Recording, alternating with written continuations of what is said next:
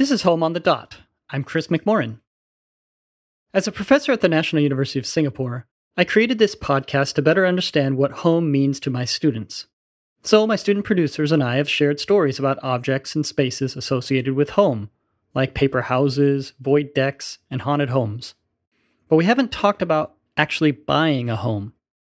I mean, in Season 1 we did an episode on modern, convenient, tidy apartments and tall concrete housing blocks where about 80% of the population lives. But we didn't explain how to purchase these apartments, which are colloquially known as HDB flats. That's a shame because it's a fascinating process. Maybe I've been avoiding the topic because it's so complicated.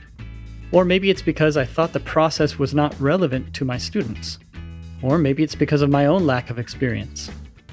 I have a confession. I'm 48 years old and I've never owned a home. Between college, my first job in Japan, graduate school back in the US, and my first academic job in Singapore, I've moved a lot, but I've always rented. The other day I mentioned this to my physiotherapist Ben, and he paused mid-treatment, confused. "So you only have a house in Japan? Or is it in the US?" he asked. "No," I explained, I don't own a home anywhere." The confused look in his eye seemed to shift to pity, and the next 10 minutes revolved around me answering the central question of, why? Why don't you own a home? Have I made a huge financial mistake? Is it too late for me? Will any bank give me a loan at this point with less than 20 years left until retirement? Or should I resist the social pressure to conform? Before making this episode of Home on the Dot, I thought my students were free from such home buying stress. Our producers Wei Yun and Sam have shown me how wrong I was. In fact, the same pressures I feel, that time is running out, that I need to buy a home to be considered normal, that I need a property to secure my financial future, all these concerns also hang over my students. Starting the process of home ownership early, even during university, is seen as a sign of good planning, maturity, and future financial and social stability. In fact, as Wei Yun explains, if you don't at least find a partner in university, you're already considered behind schedule. With the housing market so expensive, and most young people never renting but instead living with their parents right up to the moment of marriage and moving into their first home, students know that any delay in this process means further delay in becoming a full-fledged adult. In this episode of Home on the Dot, our producers Wei Yun and Samantha talk to two couples about the complicated process of buying their first home. They share their careful planning, their negotiations and compromises over location and floor level, and the stresses that the process can place on some couples. How do Singapore's young people clear each stage of the housing game as they aim for the keys to their first home? Stay tuned. Most young people hope to one day have a place of their own. But becoming a homeowner for the first time can be intimidating. Mortgages, renovations, and living independently are challenges that both thrill and terrify me. I'm 25, and I recently started my first full-time job. Landing a job after graduating into a pandemic was a big milestone for me. As I settle into my new work routine, I'm starting to feel left behind. My friends and co-workers are also in their mid-20s, but they're already discussing wedding shoots and sharing ideas on home renovation. I feel like I'm procrastinating on important life goals. I know that life isn't a competition, but I can't help feeling as if I'm missing out on experiences that are central to adulthood. It takes years for couples to get their HDB flats, and I know I need to be in a committed relationship just to apply for one. My co-producer Sam may be in a long-distance relationship, but that makes her at least one step ahead of me. Last year, Sam and I talked to young couples at different stages of the process of buying their first home.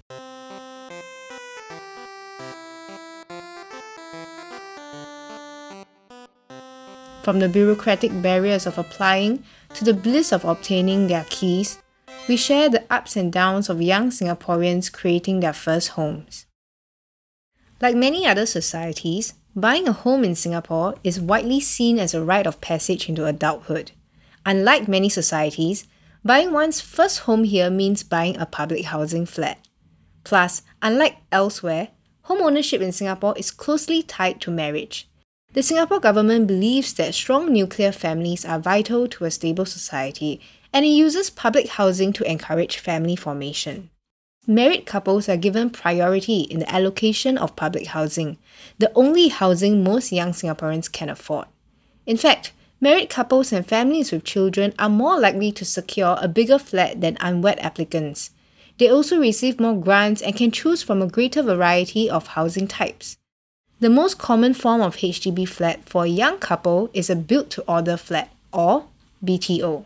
BTO flats are allocated through a nationwide ballot, and construction begins only if there is sufficient interest to purchase at least 70% of the units. The eligibility restrictions on marital status, age, and income can also make the BTO application process a difficult one. BTO applicants have to be at least 21 years old and cannot earn more than $14,000 per month as a couple. Despite these drawbacks, BTO flats remain a popular choice among many prospective homeowners. BTO flats are the most affordable option. Plus, they're brand new and come with basic furnishings like kitchen sinks, shower fixtures, and finished floors. They're also located in rapidly developing residential estates, surrounded by amenities like shopping centres, parks, movie theatres, and food centres, so they promise a comfortable life and are a safe long-term investment. Among NUS students who are dating, even mentioning the topic of BTO can be seen as a risky substitute for dropping down on one knee. The first couple we spoke to was Vanessa and Thomas. They have been dating for 3 years now. They shared their thoughts with us about BTO as a significant milestone in a couple's relationship. BTO is like a sign that this is going to be for real.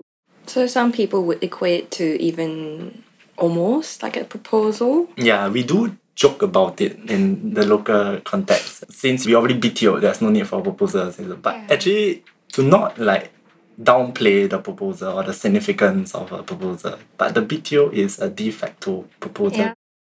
Because of the long wait, 3 to 4 years from application to receiving keys, couples need to plan ahead. Our interviewees spoke of a timeline for marriage, buying a home, and having children. Thomas calls it the 5-year plan. So for you, it sounds to me you all have an idea of by when you all want to get married. Actually, I had this 5-year plan, a BTO at 24, propose at 27. So. Okay, wait. I don't know any of these plans, okay? I need to is that okay if we tell you? Well, yeah, so, and then the house should be ready by 28, 29, wedding at around then, and then we moved in. Yeah. So, yeah, because of the BTO system, there's this need to really plan ahead. We also spoke to Kevin and Chiling, 2 NUS students in their 3rd year of undergraduate studies. Both of them are in their early 20s and they have been dating since their polytechnic days when they were 17 or 18 years old. They have charted out a timeline which includes having children before they turn 30. This meant purchasing their BTO early so that their home would be ready when they started a family. Just always wanted to have kids young. Okay. Yeah, I don't want to be middle-aged and still be running around with kids. And both of us always had the common consensus that we're going to have kids early. It's just a matter of how early, and before I'm 30, we should have kids. So we want 2 years of alone time, so we should get married during that time. This is now 4 years before that time. Then we decide to have the house then. Anyone who wants to buy a BTO flat has to keep a lookout for the start of the BTO sales exercise, which takes place twice a year, 6 months before any project begins construction. On their official website and their social media pages, HDB will announce how many BTO flats will be sold in selected estates. For a fee of $10, applicants ballot for a queue number in their preferred estate. But which neighbourhood to choose from? While Singapore may be small, each neighbourhood in this little red dot is unique, and many people form strong attachments to the localities they grew up in. Since couples often grow up in different neighbourhoods, their first challenge in the application process is agreeing on where to live. Some couples prefer to move near one set of parents. This can make it easier to maintain strong family ties, like gathering for regular meals. And it can make caregiving easier whether that means free childcare from doting grandparents or the couple caring for their aging parents.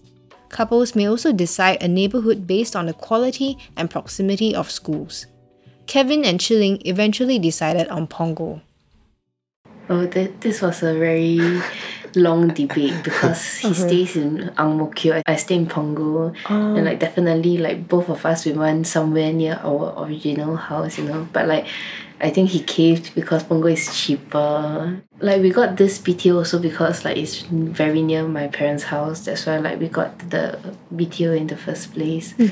So I guess Punggol was quite a natural decision For you. Okay. Yeah. But for me, it's more of like the infrastructure. There's a lot of like playgrounds, a lot of kindergarten, childcare around.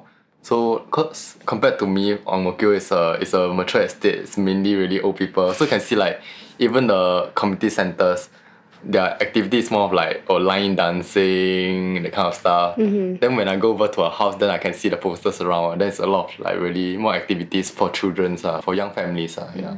When I go over to a place or like when we are going home like from somewhere else, then I'll say, oh my god, Punggol is so far. That's what our kids gonna have to go through. Are you sure that's what you want? That kind of thing. I have certain ideal locations, but at the end of the day, those are ideals.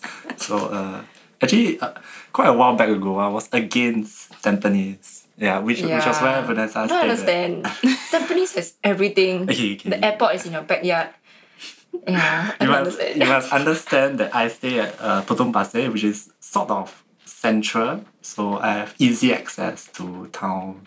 Somewhere in the middle to both ends, you see. So my max travelling distance is 1 hour, 1.5 hours.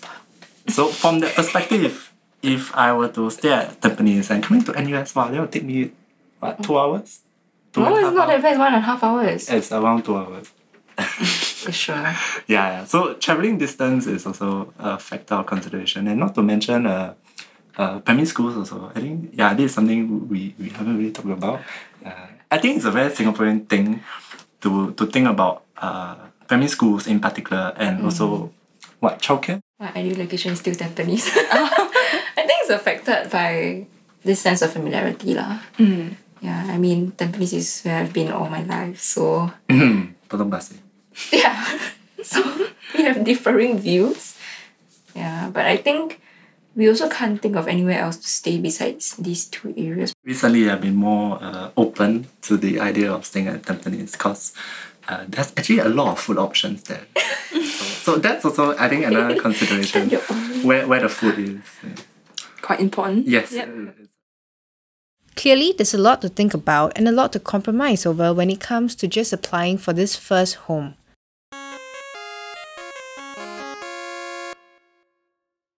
Stage 2 is getting in the queue.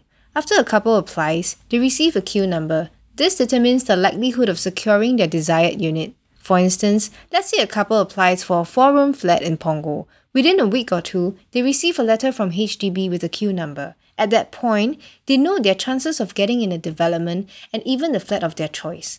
All projects are oversubscribed, and couples who receive queue numbers that far exceed the designated sales quota are out of luck. For example, if you receive queue number 600 for an estate with 500 units, you will only have a chance to pick a unit if enough applicants ahead of you in the queue forfeit their spot. The random nature of balloting ensures some fairness in the allocation of public housing. However, the balloting process does not depend on pure luck. There are priority schemes for different groups, which places them higher in the queue. In particular, a significant portion of new BTO flats are reserved for families and already married couples. But that would mean living with one set of parents as a married couple for months or years before moving into your first home. This is not ideal for many young people. And this is why most young couples instead apply for BTO before marriage and even before proposing.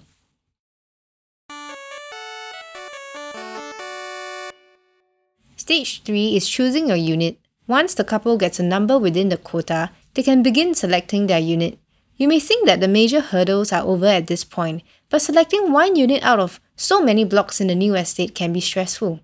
This choice is especially important because many couples perceive their BTO flats as permanent homes. Since Singapore is so small, most people don't relocate around the country for new jobs, like in some nations. Therefore, your first HDB flat will likely be your last. I should point out here that no public housing flat is really permanent. Owners purchase their flats from the government with a 99-year lease, at which stage the government retains ownership. In reality, as a nation, Singapore is so young and the housing stock so new that no flat has ever stood for 99 years. Even today, the state is tearing down HDB units that are only 60 years old.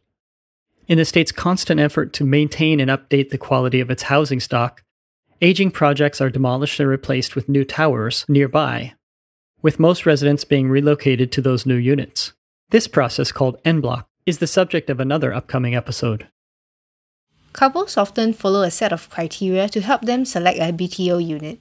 These considerations may differ from person to person, but they generally include wind and sun direction, floor level, unit layout, and proximity to neighborhood amenities. For those who intend to sell their flats later or to rent out their unit, a desirable unit can fetch better prices in the future. Some people also pay attention to auspicious elements, hiring feng shui gurus to assess whether a particular unit is favorable. Kevin and Chiling did extensive research when deciding on their unit while working out disagreements on the floor level. The number one thing that everybody kept telling us is we need to look at the direction of the sun and the direction of the wind. For the level, then we have sort of a agreement that we don't want too low, don't want too high, Yeah. And then also mainly it's price lah. So usually those that are higher is more expensive, lower are cheaper. I used to stay on the 24th floor, then now I'm staying on the 10th floor. But then for her, she's staying at the 5th floor now. So she prefer the lower floors, I prefer the higher floors. So that's the area that we discussed about lah, to come to a compromise. So what is the floor now? 9. That's a nice compromise. Right in the middle. People are very impressed on how much we have researched. Like, he even created Photoshop documents with where is the window. Because different floors have different window lengths. He'll put down like which floor has which window length, and everything is in there. Like, he even created a Excel sheet of which level is which price, and like we can click on just one button and filter out like our maximum budget price and everything. Then other couples, they're like, we didn't even know that different levels have different windows. And like, he was just like, how can you not know? Next comes the money. To confirm their purchase of the selected unit, applicants pay a reservation fee. Depending on the size of the flat, it can cost between $500 to $2,000. It is often at this point that the BTO process feels more consequential. For Chiling and Kevin, the whole process of purchasing a BTO flat was both sobering and affirming. To me, like, having a home is solid foundation to our future. Like, in the past, we have always talked about future, talked about like what we want here and there. Like, it feels very much like a dream. But actually applying and actually getting our house felt like, oh, this is a solid thing. Like, this is actually happening. We're actually like taking one step into the future. It felt like a anchor. Yeah, like we're settling down already. Like, it's not just dreams, it's not just talk. I feel it's very different like to have your own place, like a place that you can call your own. Because I'm born in Hong Kong, so the housing is very different. Like, a lot of people cannot get their housing, and because of that, they have a lot of different issues. Mix of quite like a surreal and like grateful feeling that I'm able to BTO. Then we come to stage 4, lease signing. Within 4 months of selecting their BTO units, couples seal their decision by signing a lease. Then, they submit a flurry of documents which help authorities calculate their future monthly payments. While this finality can provide timely relief from the stress of waiting, the heavy realities of mortgage payments also begin to sink in. Home ownership is relatively affordable for most Singaporeans since the state actively regulates prices of HDB flats and provides generous subsidies for applicants. For instance, couples earning less than $9,000 a month may receive up to $80,000 in housing grants, and couples willing to live within 2 kilometers of their parents are eligible for an additional $20,000 of subsidies. However, housing loans are still long-term financial burdens, locking people into monthly payments for decades. The timing of their BTO application can affect how well couples cope with the pressure of housing loans. Kevin and Chilling signed their lease while in university. On top of attending lectures and completing assignments, they joined talks organized by HDB, browsed through interior design websites, and pored over floor plans. Now they must begin to plan for their mortgage payments. Kevin and Chilling remain optimistic. We don't have any scholarship, so there's no guarantee that we have a job after this. Within around 2 years of our graduation, then we'll collect our keys already. So before that, we need to get a job, we need to save up, things like that. So that's the issue. Hopefully that it'll be okay lah. Yeah. We always knew that even if we get a job, we also need to save like majority of what we are earning for our wedding and our house and our renovation and everything. I think we don't have a lot of worries because it kind of still feel quite fine to the future. My parents keep telling me like things will work out, like you're gonna get a job and everybody gets their house in Singapore. So like if everybody can have a job and pay, you also can have a job and pay your house. Since they're still waiting for their BTO flat to be built, they have some time to save up. In fact, this 5-year wait makes their impending home ownership feel surreal. Chilling's parents trust that the well-trodden path for most young Singaporeans after graduation will remain safe.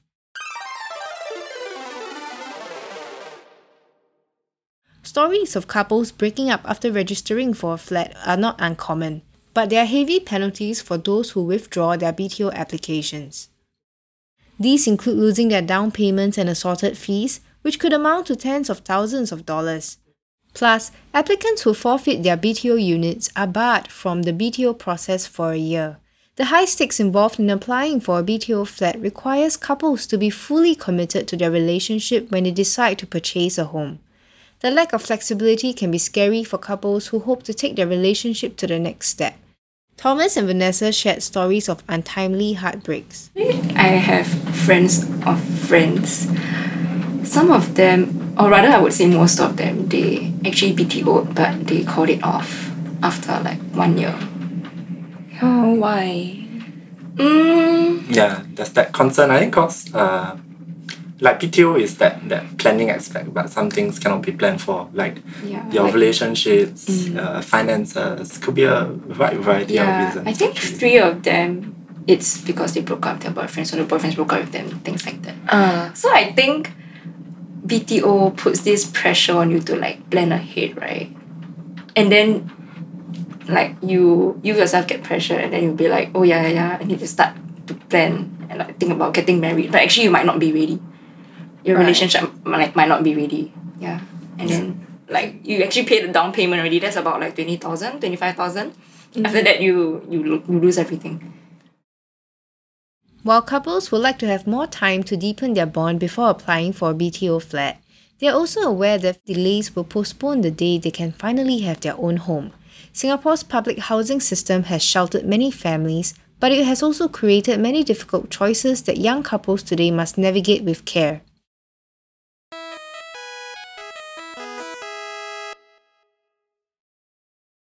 Reaching step 5 is exciting. Most couples rejoice when it's time to collect their new set of keys. They have survived the wait. Many celebrate this milestone on social media as they post pictures of themselves entering their new homes for the first time.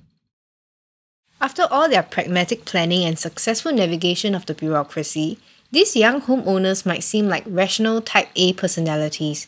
In fact, many new homeowners follow a variety of customs when they enter their flats for the first time.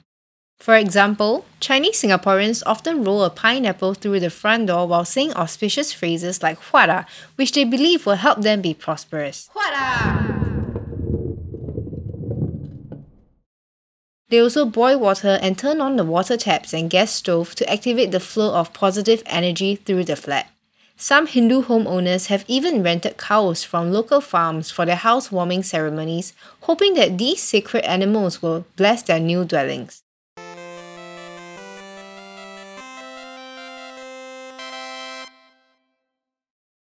The collection of their new keys may signal the end of the BTO process, but the journey of sharing their lives together has only started for these couples. Their new homes will be where they learn to live and grow with each other over the years. I'm so impressed by the level of planning and patience these couples have. They map out 5-year plans based on housing, future childcare concerns, primary schools, and even community activities. They also spend years living apart, letting a bureaucratic timeline dictate when they will finally marry and live together as a couple for the first time. But listening to their stories also makes me feel overwhelmed and left behind. Sadly, Wei Yun feels the same way. The entire BTO process is so long and so loaded with meaning that she cannot help but feel pressure to conform. As we were putting the finishing touches on this episode, we met for a chat. From the moment she had proposed the episode more than a year before, I had wondered why she felt so drawn to the topic. It turns out it's highly personal for her. 25 is a really important year. It's not conventionally a milestone year for many people, but as a female, you are very aware that there's a ticking biological clock, right? And although I'm not sure if I want to start a family yet, if I do, maybe 25 years old is the time to start proactively so searching. Soon, so early, but proactively searching. Yeah, proactively searching. Because if you're not even searching, then when do you begin, right? Right. Yeah, and BTOs take 5 to 6 years now with COVID. Wow. So you're talking about if you start actively searching for a partner now, let's say it takes 1 or 2 years of just being a couple, and then you apply for BTO, and then it's 4 or 5 or 6 years before you actually get the house. And when does the marriage happen? The ceremony should ideally happen months before you get the flat. Just months before. Yeah, you should time it so it's just a few months before. Yes. Why? Because if you do get married too soon, right, before your flat is ready, where would you stay after you get married? You could stay in your in-laws, which is okay for some, but it's not ideal for some of us as well. Yeah. But okay, so the point is not, why is it that 25 feels like a very anxious age to start finding? Is that you need to factor in buffer time just in case the person that you think you're going to settle down with is not the right one. Right. And then you need to start a relationship with someone else, and all of that pushes back the start time of getting a house, getting married, and starting a family. Yeah. So the thing is, it's all very personal, right? All of this, when should I settle down? When should I have kids? It's very personal. But the truth is that you live in a society that has bureaucratic processes, and whether you like it or not, your life will be governed by it, or will be influenced by it, and how you decide will also be determined by these bureaucratic processes. So you can't escape it. Yeah, you're working with people who now have homes. They are married. They have children. And they're also in their 20s. Yes. And you're just surrounded by these people that make you feel like, oh, I'm on a different timeline. Yes. So it becomes the subconscious comparisons you make to other people's lives. It creates a kind of self-imposed stress, because it's not even like you're so envious, right, of being a mom, or like, oh, she's a mom. It's just that you think, but maybe should I try to aim for that? I mean, what it does fundamentally to me is make me realize that I have no clarity of where I'm going. I'm just copying what other people are doing, and wanting to conform, right? Because conformity feels comfortable. You don't have to explain yourself too much. Why are you not attached? Right. Why are you not And people won't ask you the question of when are you getting married, or when are you finding someone. Yes. They won't ask the question if you've already fulfilled society's idea of what you should have at this stage. Yes.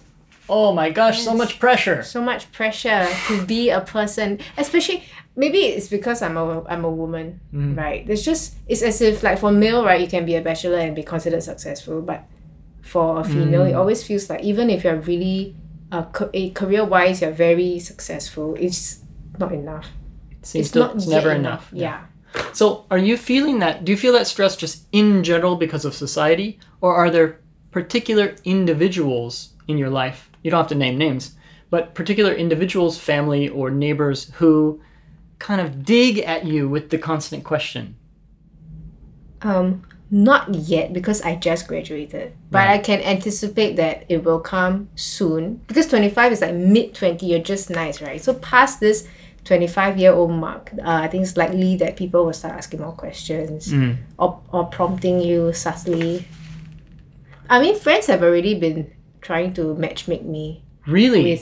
With their single male friends. And I've met some of their friends. Yes. So you went on these dates? Yes, I did. Oh my god, I did. Okay, it's not wrong to go on like dates, right? I mean, it's like, yeah, sure. I've been thinking about, should I download Tinder or CMB? Yeah, I mean, a lot of my friends and colleagues have met their husbands on these dating apps. Really? Which I'm like so inspired by. Yeah. But I need to ask myself, what are my intentions? Am I even ready?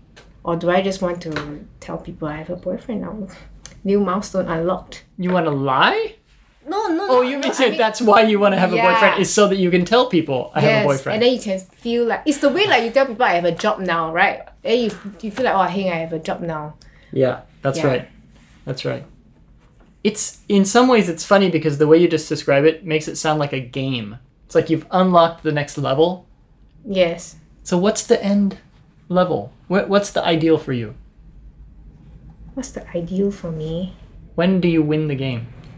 When I have fulfilling companionship. Yeah, so watching people, it's not just about being able to be answerable, right, to your parents or to society, but also like watching the people get married around me, having kids, settling down. It feels like your life is, in a way, lacking that kind of companionship, the steady companionship you want. Yeah, and I'm lonely. Oh no, I admit it, I'm lonely. I'm lonely for love. In most societies, a home is the most valuable asset people will ever own. Getting started on a housing ladder early in life can be key to financial security, and making that final mortgage payment is often cause for celebration.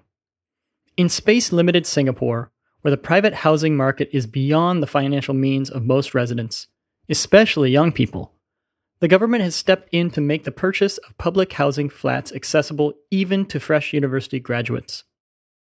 But the long process from application to unlocking the door comes with its drawbacks, including heightening the pressure to conform to heteronormative values, to find a partner of the opposite sex, and to settle down and start a family as quickly as possible. For those on a different timeline, or with different lifestyles, the BTO process, and homeownership in general, can be either out of reach or a distant dream. This episode was produced by Weiyun, Samantha, and me, with sound engineering by David Chu. Special thanks to all couples for sharing their BTO journeys. Some updates. Thomas and Vanessa already tried to BTO twice, but both times their numbers were too far back.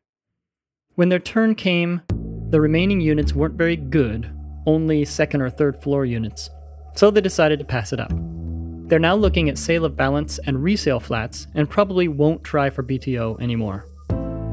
That leaves us only one BTO success story. Zhiling and Kevin graduated from NUS in December 2020, found full-time jobs, and secured their flat. It's still being constructed, so they're still living apart, waiting for their wedding day, and waiting for their keys. In other news, Weiyun, Sam, and David have all graduated from NUS and found jobs. I'm so grateful for all their hard work on Home on the Dot over the past few years. I couldn't have done it without them. This week's shout out to faithful listeners goes to Poonam and Naomi. If you want to learn more about BTO and housing in Singapore, check out the links on our homepage, tinyurl.com/homeonthedot. And as always, thanks for listening.